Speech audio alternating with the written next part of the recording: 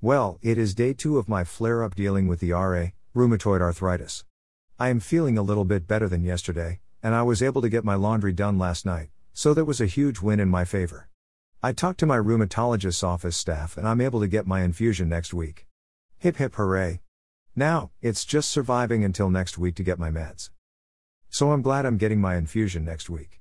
My left ankle joint feels like it is on fire and it is hurting all the time, and there's nothing that doesn't stop the pain unless I'm sleeping.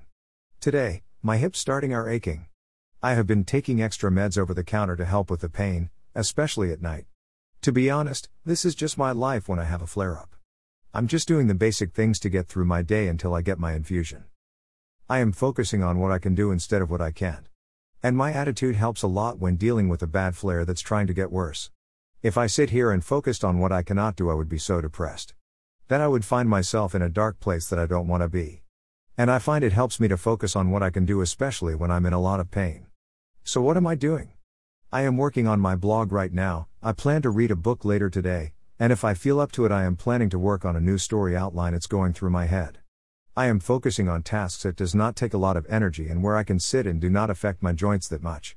And tonight I'll probably watch TV again. Perhaps a movie camera. So basically the tasks that I'm doing are not putting a lot of stress on my joints or causing me pain. I'm prioritizing tasks that must get done. I took out the garbage this morning. I am doing tasks that need to get done that can't wait because I'm in survival mode. I don't care that the dishes are not done or my house is messy and cluttered. Or I'm still in my pajamas. Right now, it's about me taking care of myself independently to the best of my ability despite having pain.